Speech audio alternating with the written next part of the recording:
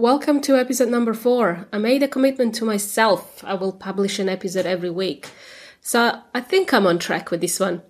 I was really motivated to record this because it happens to so many business owners that I see that it pains me to sit here and not talk about this. So let's find out what that is. Let's get into it.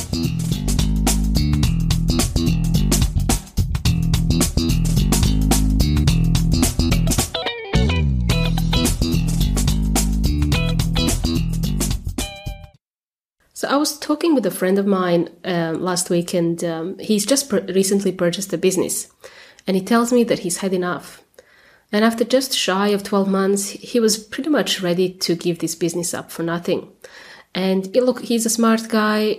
He owns a few businesses, but this one just he couldn't. For some reason, something happened in the business that really drove him mad. So, anyways, we got talking. I find out that he definitely had sales coming through. Definitely after settlement, everything was smooth. He had been in business now for 3 or 4 months, but then sales have suddenly stopped. And as I was probing and asking more questions, it was obvious to me that there was no plan or a strategy in place for what was about to happen. But I could just imagine this type of scenario happening. He would walk into his office and a staff member said, "Hey, you heard about this thing called Afterpay? Afterpay, yeah, this is definitely good for business. I've heard so many great things about it. If you just put that on your website, we will be flooded with sales." But later they find out that the website wasn't built on the platform that supported Afterpay. So what do? Well, you decide that you have to change website platforms. Now, I wish I could insert a gunshot here, like a sound of a gunshot, because this is classic cowboy style, shooting from the hip, decision making in action. But ever since then, the sales stopped coming. New website had a lot of technical issues which prevented people from physically purchasing. So that's a big no-no, and especially your repeat customers might be impacted by that. So this had a snowball effect in his business. No leads, no customers, stock sitting on the shelves, staff fiddling their thumbs. Amazing how quickly something like this can happen in a business. I've heard this story at least twice last week. Another similar issue, slightly different but similar, was a business that relied too much on one marketing tactic, which really resulted in 95% of their revenue. And this tactic was SEO. And so they had a very good positioning on the Google in Google algorithms, on the keywords. However, Google changed their algorithms last year, I believe, and these people did not update their website to be in line with the new rules, which resulted in about 40% of the revenue drop. Can you imagine losing 40% of your customers? I mean, this is a highly competitive industry we're talking about, so you can guess where the 40% of customers went. Directly to their competitors. And as a marketing strategist, I often tell my clients that you can imagine your business like a body of an octopus. And what you do to grow it are actually the tentacles that are coming out of that body. So a tentacle is really a marketing tactic. It can also be a mindset, your well-being as a business owner. It's also people that you surround yourself with, maybe a business coach. But in most of the times I refer to it as, one tentacle, one SEO, one tentacle could be one Facebook advertising tactic. All of those things, form tentacles, and depending on the number of tentacles that's going to feed the business or feed the body of the octopus, this is all the activity that's driving that business driving the activity into your business.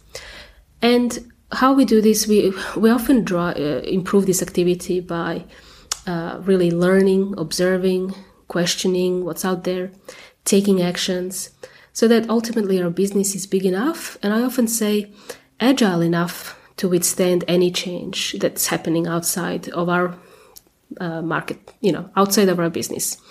So back to my friend, because I work in the field of digital marketing, I could see that if he waited for a bit longer, his SEO would pick up, because this was natural. It was going to be dropping when you change from one platform to another. you often have to expect that there's going to be a drop, but it definitely will pick up. Because I knew this, I would have been probably better prepared for it. In this case, he hired someone on one of those websites to build him a website. And this person did a fantastic job. They did exactly what they were paid to do. And, what was this person's job? For him to warn him of the side effects of, hey, if you change from, that platform to another platform, you're going to expect these 5 things happening to your business. Nope, it's probably not. And as a business owner, it is your job to know exactly how a change will impact your business. Sometimes we don't know, but we could hire other people to tell us, like, for example, myself. Or usually people come to me way too late, like in this case. But sometimes we get busy or distracted, so we ignore the signs. And this is not the reason to give up on your business or to fall out of love with your business. So I'm hoping that if you're listening to my podcast, that you will be better prepared. You will listen to your SEO advisors and marketing people. Whenever you update a website, it's not just about updating a website. There's so many facets of doing anything online. There's so many things that you have to know, because your website is a digital asset and it's our responsibility as business owners to protect our assets. So do whatever you can to protect your asset.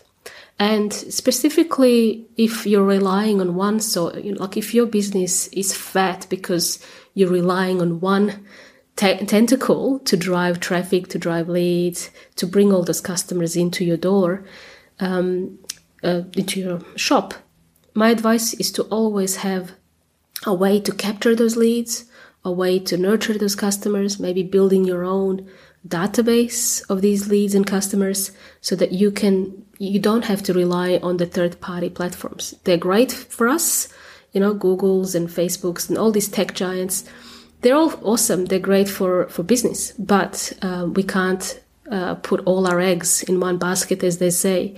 We can't have 100% of our business really relying on one source. So I would advise that in this case, be agile as a business owner so that you're better prepared and that your business is not going to suffer when Google or Facebook sneezes and changes their algorithms again, because you know what? It's their business. They can do whatever they want. So if you're in a similar situation, try and talk to experts who do this day in and day out and just don't give up on your business. You'll be amazed how things always have a way of working themselves out.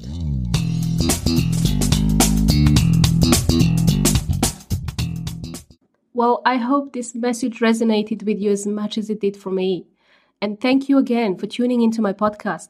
If you enjoyed this episode, then don't forget to hit subscribe so you can continue, to inject more fun into your business. And of course, let me know what you thought of this episode by connecting with me on any social media channel. I'm on Facebook, Twitter, LinkedIn, or Instagram. And this way you can stay up to date with the podcast and everything in between. Ciao for now.